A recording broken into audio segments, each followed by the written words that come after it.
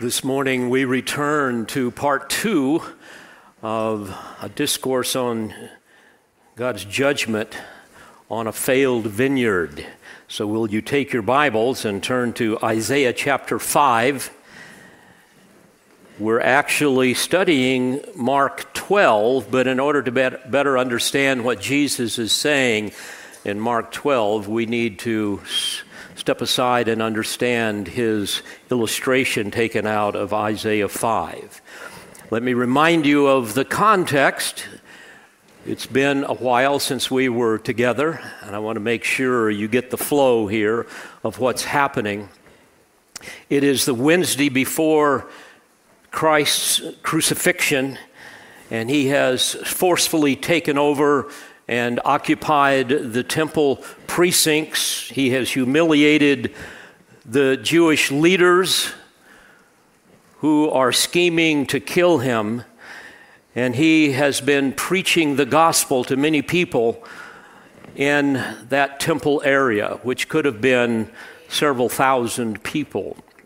And now with a large crowd gathered around him, in Mark 12, verses 1 and following, Jesus gives a parable of a vineyard that had been perfectly prepared, had been perfectly cared for, and therefore you would expect that vineyard to produce wonderful fruit. But instead it produced worthless, inedible berries. And of course this symbolized all that God had done for Israel, and unfortunately the way she had turned out. And in this parable in Mark 12, Jesus quotes the same parable in Isaiah 5. And the purpose of the parable in Isaiah 5 is basically twofold, as well as what he's saying in Mark 12. Basically to expose the outrageous wickedness of the religious leaders, the vine growers who were given the responsibility of caring for this vine of Israel that he had planted and cared for so carefully.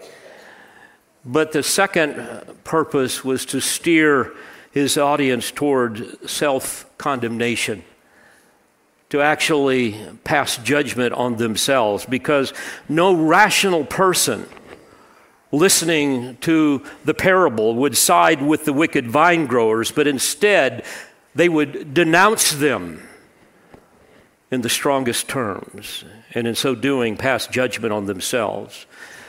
So to better interpret and apply Jesus' parable in Mark 12, we must examine the historical background of Jesus' combination, along with the specific categories of sin that kindled his wrath against Israel many years prior, and now once again in the first century. Now, last time we were together, we examined this historical context where God speaks through Isaiah to warn Judah of impending judgment because of her wickedness. There were really three categories that we looked at. Number one, the Lord's rigorous preparation of the vineyard.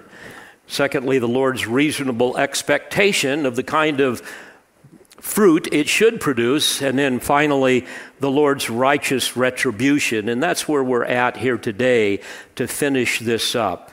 And in that context of his righteous retribution, his indictment is made up of 6 categories of evil that finally kindled his wrath against them.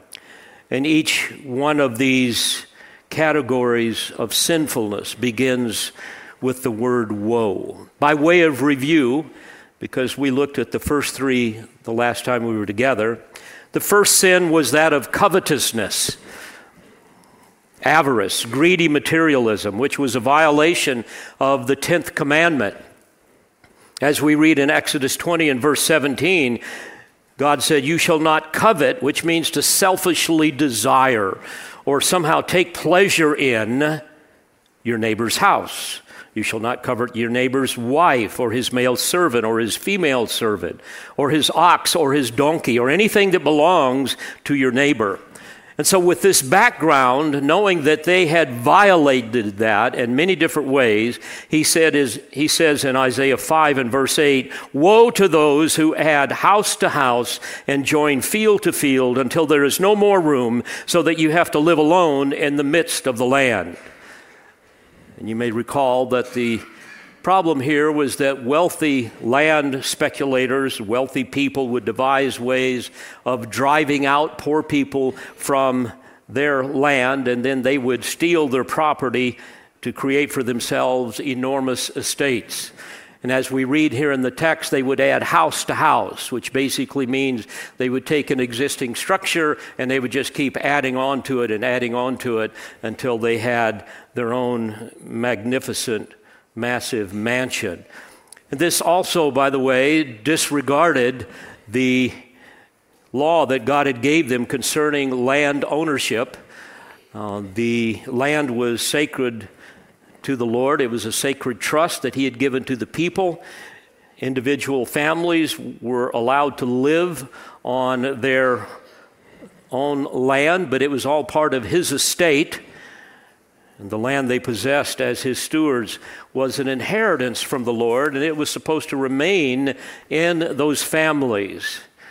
But obviously, all of this went awry because of the sin of covetousness. And I might add that this sin of covetousness, wanting that which you do not have, being discontent with what God has given you, is a very wicked thing, and it rules the hearts of many people, especially in our culture, especially those who do not find their satisfaction and joy in the Lord, but instead they have to have other things that they feel will bring them happiness. Well, God went on to promise Judah a taste of hell on earth because of their covetousness, promising famine conditions in the lands that they had stolen. And I might add, and bear this in mind now, when Jesus accused the Pharisees in Mark 12, he's accusing them of the same thing, because they too were guilty of robbing the poor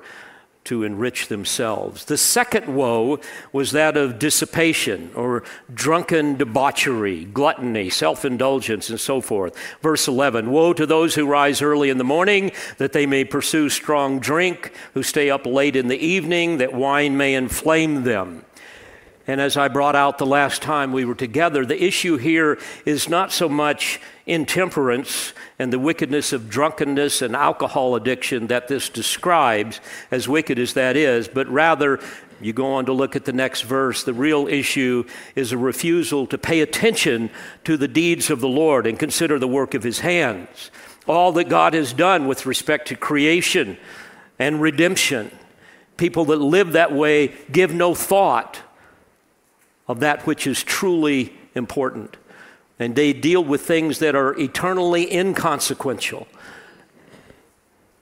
Few people ever pensively reflect on the realities of what God has done, is doing, and will do. And those who live that way, Paul says in Romans 1, are without excuse. In Romans 1 and verse 20, and in verse 21, he goes on to say why. "For even though they knew God, they did not honor him as God or give thanks, but they became futile in their speculations, and their foolish heart was darkened." And to be sure, those that are alcoholics, that are kind of constantly inebriated, or constantly using some kind of a chemical to addle their emotions, those type of people never give thought to the deeds of the Lord or the works of his hands. They have no desire to know the God of history and redemption. And so they are devoted to self-indulgence and pursuing the fleeting pleasures of this world with no regard for the glory of God. And with respect to the ancient people of Judah, they too were unable to discern these things, the things that they heard from the prophets as well as that which had been given to them in the scriptures. And they therefore ignored the warnings of the prophets. So God pronounced judgment on them in verse 13. Therefore my people go into exile for their lack of knowledge, and their honorable men are famished, and their multitude is parched with thirst.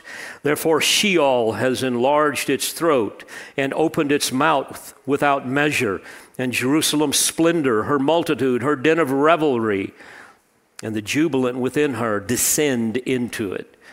So the common man will be humbled, and the man of importance abased. The eyes of the proud also will be abased, but the Lord of hosts will be exalted in judgment, and the holy God will show himself holy in righteousness. Then the lambs will graze as in their pasture, and strangers will eat in the waste places of the wealthy. The third sin that they were guilty of is that of mockery. They blasphemed God. They dared God to judge them. Verse 18, woe to those, God says, who drag iniquity with the cords of falsehood and sin as if with cart ropes. In other words, they exert themselves to sin like beasts pulling a heavy float of iniquity. We see this in, for example, the gay pride parades and things like that are so reprehensible in our culture. Verse 19, he went on to say what they say. Let him make speed. Let him hasten his work that we may see it. And let the purpose of the Holy One of Israel draw near and come to pass that we may know it. And of course, this depicts the utter disregard, even contempt for the moral authority of God. This is spiritual arrogance at its worst. This is depraved defiance. Strike me down if you're there. That's the attitude. And Jeremiah also described the same kind of ridicule that he endured. We read about this in Jeremiah 17:15. He says, look, they keep saying to me, where is the word of the Lord? Let it come now. And you see, that was the zeitgeist of that day, as it is in our culture. In other words, the spirit of the age, the general attitude that resulted in behaviors that dominated their culture. And we, again, see this so prevalent here today. And it's fascinating, in Isaiah chapter 8, the first four verses, we read something more about this particular mockery.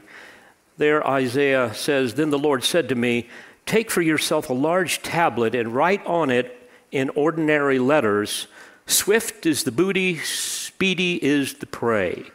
In other words, I want you to take a large placard, and I want you to engrave on that in Hebrew, Mahar Shalel Hashbaz, which means quick to the plunder, swift to the spoil, which depicted the speedy and the imminent defeat of Israel in Aram, also known as Syria, under the hands of the Assyrians. And in verse 2 of Isaiah 8, it says, and I will take to myself faithful witnesses for testimony, Uriah the priest and Zechariah the son of Jerebekiah. So I approached the prophetess, which, by the way, just means the wife of a prophet. She had no miraculous abilities. And this is Isaiah's wife. And she conceived and gave birth to a son. Then the Lord said to me, name him Mahar Shalel Hashbaz. For before the boy knows how to cry out, my father or my mother, the wealth of Damascus and the spoil of Samaria will be carried away before the king of Assyria. So he announced his son's name before he was even conceived, which underscored the inevitability of his birth and the certainty, therefore, of the Assyrian invasion that would occur before Isaiah's child was even able to say daddy or mommy. Walvard and Zuck state, quote, Isaiah's son, Mahar Shalal Hashbaz, was a sign of the coming break in the Aram-Israel alliance against Judah. In about a year and 9 months for the pregnancy and 1 year of the child's life, Assyria would plunder both Damascus, which was Aram's capital city, and Samaria, Israel's capital. This happened in 732 BC, which confirms the date of 734 for Isaiah's prophecy. And when Damascus and Samaria fell, Judah should have turned to God as Isaiah had told them to do. But unfortunately, Uriah, one of the two witnesses, followed Ahaz's orders after 732 BC and changed the temple worship to conform with the pagan worship practiced at Damascus. Unbelievable. Now, folks, I don't want you to lose the big picture of what the Spirit of God is saying here through the prophet in this series of woes, which again have practical applications for each of us individually as well as all nations as a whole. One must expect mockery of God's promised judgment to follow those first two categories of wickedness. There's a progression of sin that we see here. I mean, think about it. Those whose hearts are filled with covetousness are ruled by every imaginable form of lust. They have no fear of God. They fear climate change in our culture. They fear disease. They fear terrorism, threats from other nations, but they have no fear of God. They're too busy going after other things that they think will make them happy in life. And even though they know He exists, they will not submit to Him. Paul says in Romans 1 that they suppress the truth in unrighteousness. In verse 20, he says, "For since the creation of the world, His invisible attributes, His eternal power and divine nature have been clearly seen, being understood through what has been made, so that they are without excuse." Now, what's the best way to somehow suppress the inconvenient truth of inescapable divine judgment because of a holy God that you have offended? Well, the answer is simple. Anesthetize. Anesthetize. Silence your conscience with alcohol, with drugs, with parties, with entertainment, with materialism. And then join the mockery mob in blaspheming God, daring Him to judge you. Why do you think we have such a drug and alcohol problem in our country? And such a materialistic problem. And the result of this is people are unable to discern the truth of who God is. They're blind to, according to Isaiah 5:12, the deeds of the Lord, and they do not consider the work of His hands. Reminds me of 1 Corinthians 2:14, that to the natural man, the unsaved man, the things of the Spirit of God are foolishness. The text says, and he cannot understand them because he's spiritually appraised. So what do people do? They mock God. They shake their fist in His face and dare Him to judge them. I'm going to live the way I want to live. I don't care what God says in His Word. And when I look at His Word, I'm going to twist His Word to somehow make it say that which will help me fulfill my agenda. And so people laugh at the thought of God's judgment. Isn't it interesting, despite the evidence of God's past judgments that we see in Scripture and in the annals of history, not to mention the undeniable evidence of a worldwide flood, despite all of that, people today laugh at the thought of the second coming of Christ and the judgment that He has promised. And isn't it incredible that approximately 2,500 prophecies that are in the Bible, about 2,000 of them have been fulfilled literally. In fact, the Old Testament contains more than 300 references to the Messiah of Israel that Christ fulfilled when He came. Despite all of that, people laugh at what God has said. Well, with all of this, the next category of sin that God promised to judge will be no surprise. They progress from the woe against covetousness, dissipation, and mockery to number 4, perversity. the sin of perversity practiced by perverts who redefine morality. And this is one of Satan's most powerful and most deadly deceptions. Those who think they know better than God, and therefore they have a skewed perspective of right and wrong. I was thinking of Proverbs 11:20 as I was studying this. The perverse in heart are an abomination to the Lord. And that's what we see in this fourth woe. Notice it in verse 20. Woe to those who call evil good and good evil, who substitute darkness for light and light for darkness. Now, throughout Scripture, light and darkness symbolize good and evil. And here we basically have a description of a person who is utterly bereft of reason. I mean, only a madman would look at the daylight and say it's dark, and vice versa. I'm reminded of what God said to Paul when he sent him to preach the gospel to the lost. It's recorded in Acts 26, verse 18. The Lord sent him to preach the gospel and to open their eyes, it says, so that they may turn from darkness to light and from the dominion of Satan to God, that they may receive forgiveness of sins and an inheritance among those who have been sanctified by faith in me. Notice what else God says through his prophet in verse 20 of Isaiah 5. They substitute bitter for sweet and sweet for bitter. In Scripture, bitter often symbolizes evil, which will taste good to the pervert, but bitter to those who love God. I think of Psalm 19, beginning in verse 10. There we read that those who fear the Lord, the righteous judgments of God are, quote, sweeter also than honey. I hope that's how you perceive the Scripture, folks. It's just sweeter than honey. It is so tasty. It's so precious. Sweeter also than honey and the drippings of the honeycomb.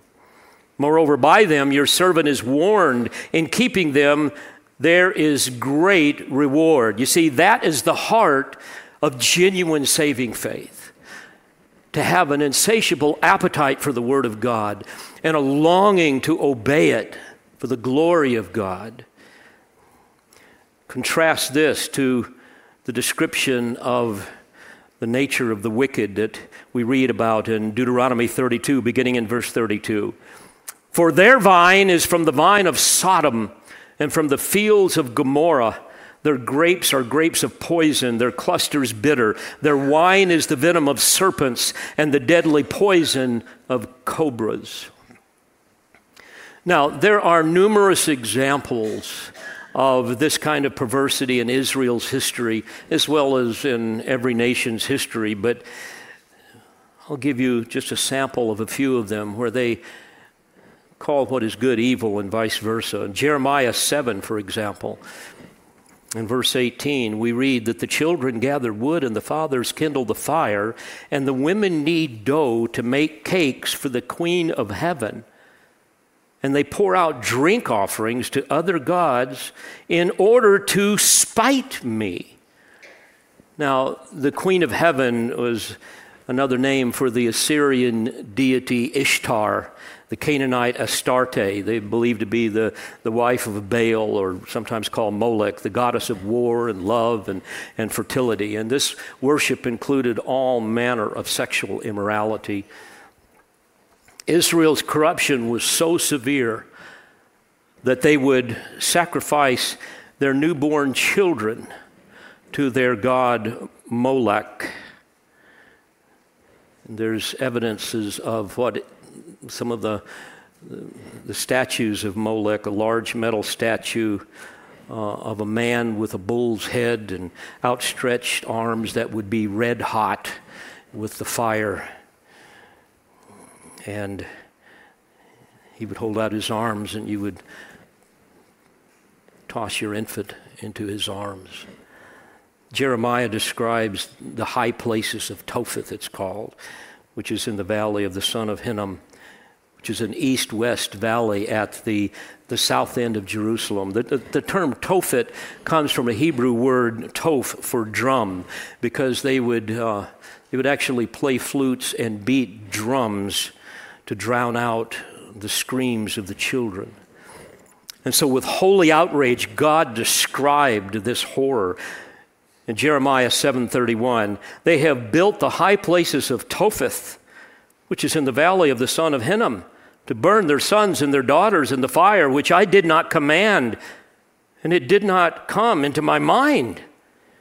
I mean, this is incomprehensible. This is satanic expression in ways that really boggle the mind, do they not? I mean, how could anybody do that? And here's the thing, they actually believed that such acts of barbarism would bring blessing to their life. What was evil, they saw as good. They believed that the Canaanite god Molech would reward them. You can read about this, for example, in 2 Kings 23 and verse 10. As I've written elsewhere, this is where Judah's religious apostasy had led them. And they had no fear of God. They scoffed at his law and thought they were above it. So with a seared conscience, they were comfortable with this depraved practice, one that is no different than when millions of preborn infants are brutally sacrificed every year to the god of self on the altar of personal expediency and corporate profits. Folks, this is moral perversity, a result of satanic blindness. This is the doctrines of demons. And the ungodly deceive themselves, and they're deceived by others. So they end up redefining morality to fit their own agenda. Think of how we see this in our culture today. Things that God calls an abomination. For example, homosexuality is now called an alternative lifestyle. It's considered to be a good thing. Same-sex marriage is now the freedom to love who you want. Gender now is fluid, it's not fixed. So if your gender identity doesn't match the sex assigned to you on your original birth certificate, you can change it and become whoever you want it to be. I think they call it non-binary. I can't keep up with all these terms they come up with. Pedophilia is now destigmatized by calling these people minor attracted persons. Abortion, for convenience, is called pro-choice. It's part of a woman's reproductive rights. Social justice, which is nothing more than cultural Marxism that has been responsible for the destruction of so many nations and the death of so many people. And these people see themselves as liberators that must somehow usher in a new world where rational thought and scientific reason and social justice govern humanity rather than the Word of God. And of course, all of this requires the elimination of biblical Christianity. We've got concerned parents today speaking up in school board meetings, appalled over the teaching of the whole LGBTQ perversions. And in many circles in the government, they're called domestic terrorists. I mean, these are people, dear friends, with no moral compass, no moral authority other than their own lusts. And of course, this is all part of the whole woke agenda that we see, where our government is legislating immorality and criminalizing morality. This is the sin of perversity. Redefining morality to accommodate your own depravity. The ancient Israelites were guilty of this. In fact, in Matthew 17, verse 17, Jesus described his own kinsmen as, quote, an unbelieving and perverted generation.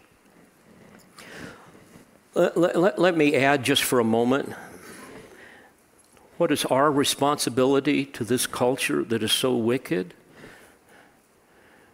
Paul addresses this in Philippians 2, verse 15.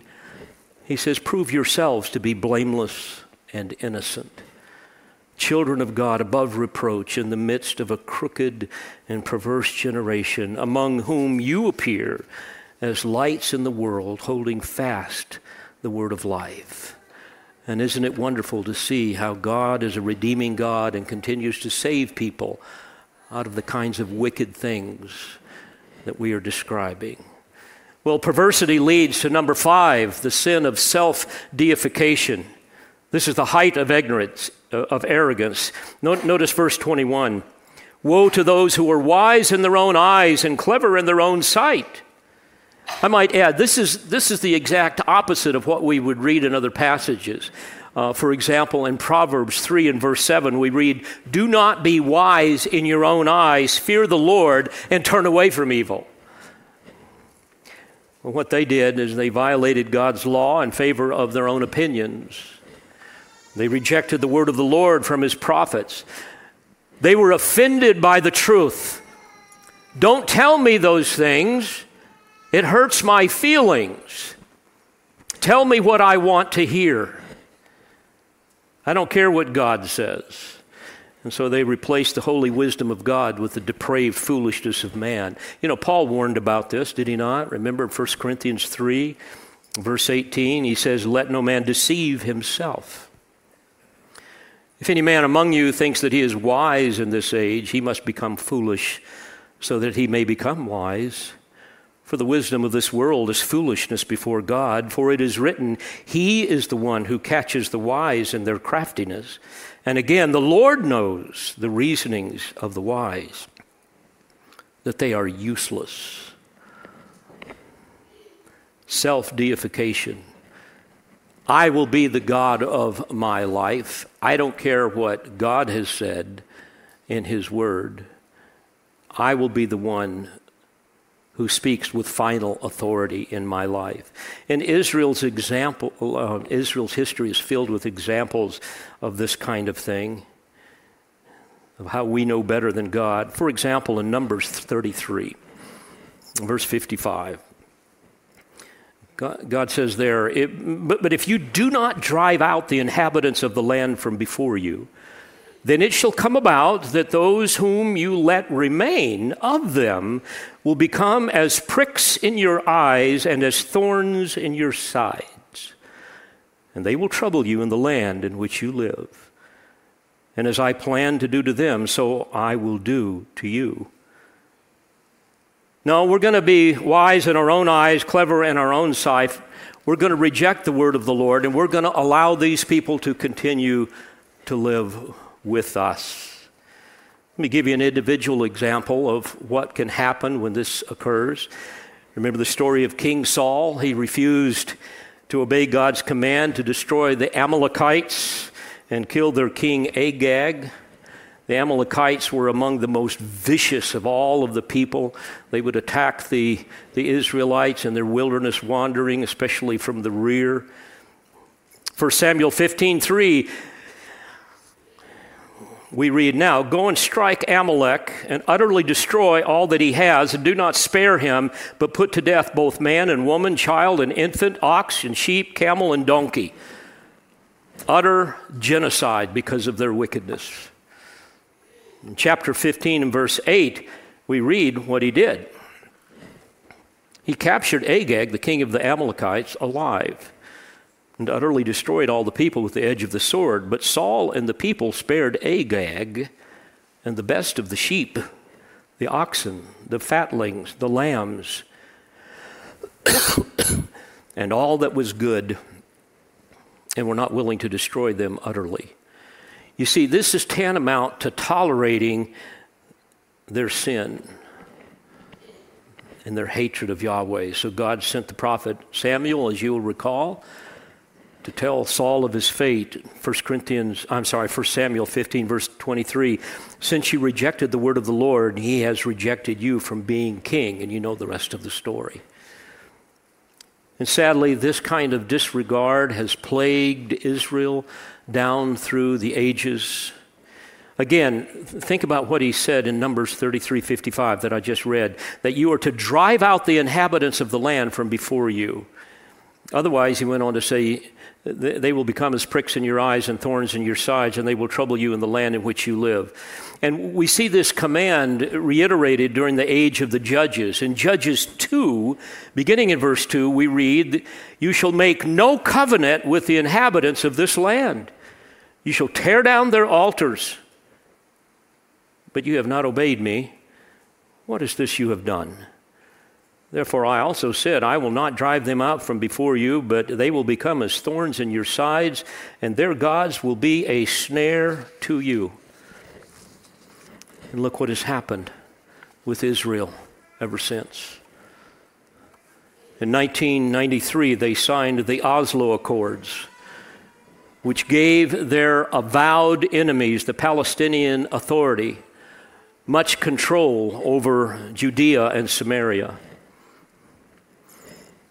Then they abandoned the Gaza Strip. You remember seeing that in 2005? I'll never forget it, seeing it on the news, destroying 22 Jewish settlements that were flourishing in that region.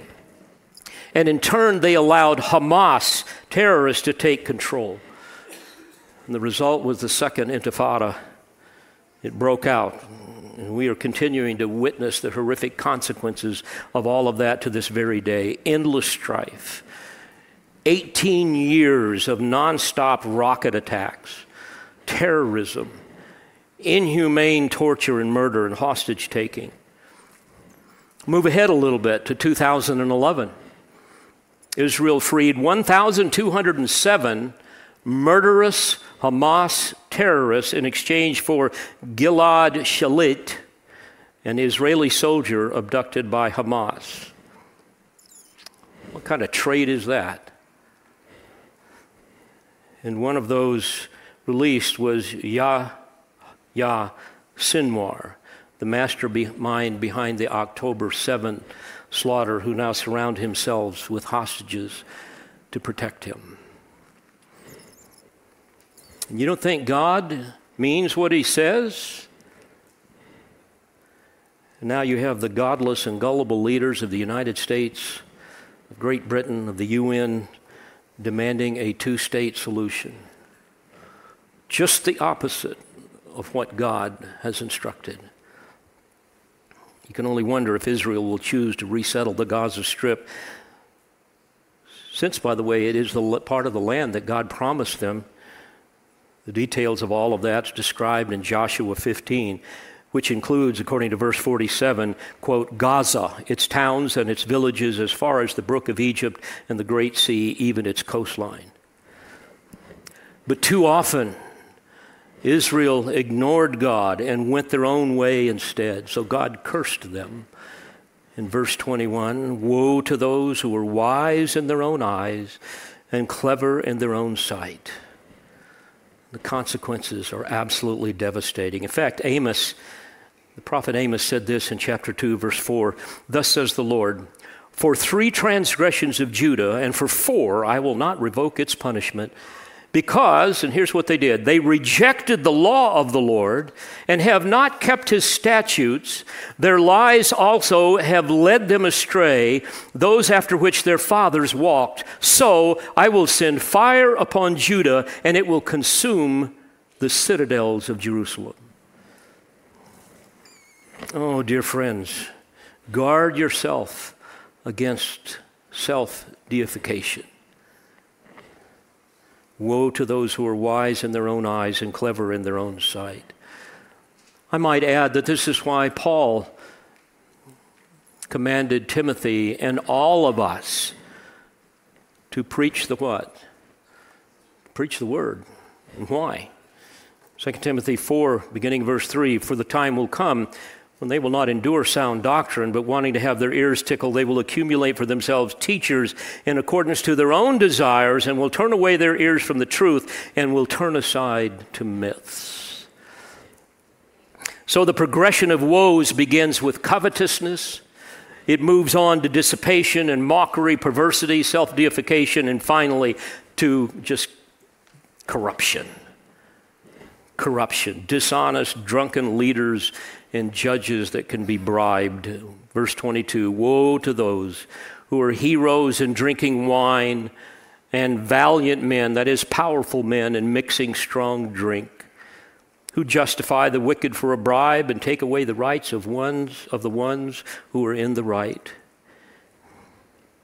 You see, those guilty of the previous 5 sins will have no problem just kind of living in a state of inebriation and accepting bribes to somehow rule in favor of the guilty and against the innocent. Amos described this as well in Amos 5, verse 10. He says, they hate him, referring to the plaintiff. They hate the plaintiff who reproves in the gate, and the gate is where they would typically adjudicate these things. It was kind of like their courtroom. They hate the plaintiff who reproves in the gate, and they abhor him who speaks with integrity. In other words, they abhor the witnesses that could provide the necessary information to indict the guilty and promote justice. They hate that. So God says, therefore, because you impose a heavy rent on the poor and exact a tribute of grain from them, though you have built houses of well-hewn stone, yet you will not live in them. You have planted pleasant vineyards, yet you will not drink their wine. For I know your transgressions are many, and your sins are great. You who distress the righteous and accept bribes and turn aside the poor in the gate. Therefore, at such a time, the prudent person keeps silent, for it is an evil time. And again, the illustrations of this in our culture today are many. I mean, we see this in our own government. We see how the DOJ and the FBI and other government agencies have been weaponized to silence political opponents and promote leftist agendas. It's just so commonplace anymore. I was reading in the Daily Mail the other day about the, quote, Treasury Department officials suggested that banks review transactions at sporting and recreational supplies stores like Cabela's, Dick's Sporting Goods, and Bass Pro Shops in order, quote, to detect customers whose transactions may reflect potential active shooters. I mean, I got a Cabela's card that I've had for probably 20 years. So I guess I'm on that list. And I shop at Bass Pro all the time. It went on to say, in addition, officials warned banks of, quote, extremism indicators like the purchase of a bus or plane ticket, quote, for travel to areas with no apparent purpose, or the purchase of a religious text like a Bible. And I was reading, and according to a September 19, 2023 study conducted by the Pew Research Center, it said, quote, currently fewer than 2 in 10 Americans say they trust government in Washington to do what is, quote, right just about always or most of the time. This is among the lowest trust measures in nearly 7 decades of polling. 6 sins that ignited God's wrath against his stubborn people, Israel and Judah. The same types of sins that Jesus alludes to in Mark 12. Covetousness, dissipation, mockery, perversity, self-deification, and corruption. Back to Isaiah 5 as we close this morning. We read God's judgment beginning in verse 24. Therefore, as a tongue of fire consumes stubble and dry grass collapses into the flames, so their root will become like rot and their blossom blow away as dust. For they have rejected the law of the Lord of hosts and despised the word of the Holy One of Israel. On this account, the anger of the Lord has burned against his people, and he has stretched out his hand against them and struck them down. And the mountains quaked. That's always evidence of the divine presence. And the mountains quaked, and their corpses lay like refuse in the middle of the streets, for all his anger is not spent, but his hand is still stretched out. Verse 26, he will also lift up a standard in the distant nation and will whistle for it from the ends of the earth, and behold, it will come with speed swiftly. Assyria. That's what he's talking about. Verse 27, no one in it is weary or stumbles, none slumbers or sleeps, nor is the belt of its waist undone, nor its sandal strap broken. Its arrows are sharp, and all its bows are bent. The hoofs of its horses seem like flint, and its chariot wheels like whirlwind. Its roaring is like a lioness, and it roars like young lions. It growls as it seizes the prey and carries it off with no one to deliver it. I mean, this is describing an irresistible predator. And it will growl over it in the day like the roaring of the sea. If one looks to the land, behold, there is darkness and distress. Even the light is darkened by its clouds. And if you read the ancient history of what the Assyrians did, and some of it you can see, for example, in the Lachish relief that is now housed in the British Museum, you will see that these people were barbaric and did things that you cannot even begin to conceive. Dear friends, this is speaking of divine rage, and this is what happens when we live inconsistent with the word and the will of a holy God. And aren't you thankful for his grace? Because apart from it, we would all be doomed. But as believers, we must do everything we can to guard ourselves against these very same sins that can creep up in our flesh and wreak havoc in our marriage, in our family, in our workplace, and in our church. So let's all guard our hearts and celebrate the goodness of the Lord in saving us and giving us the hope of eternal life in Christ. Amen? Let's pray together. Father, thank you for these eternal truths. And pray that you will help us to grasp them with all of our heart and live consistently with them. And Lord, for those that are deceived, those that are blind, we know that only you can give them sight. Only you can raise them from spiritual death to spiritual life. And so we pray for the miracle of regeneration. And I pray that you will use us as instruments of righteousness to present the gospel, preach the gospel, and to live out the gospel to accomplish your eternal purposes. We thank you. We give you praise in Jesus' name. Amen. We pray you've been edified by this presentation. You've been listening to the teaching ministry of Calvary Bible Church in Jolton, Tennessee. For more information on Calvary Bible Church or for more audio, please visit our website at cbctn.org.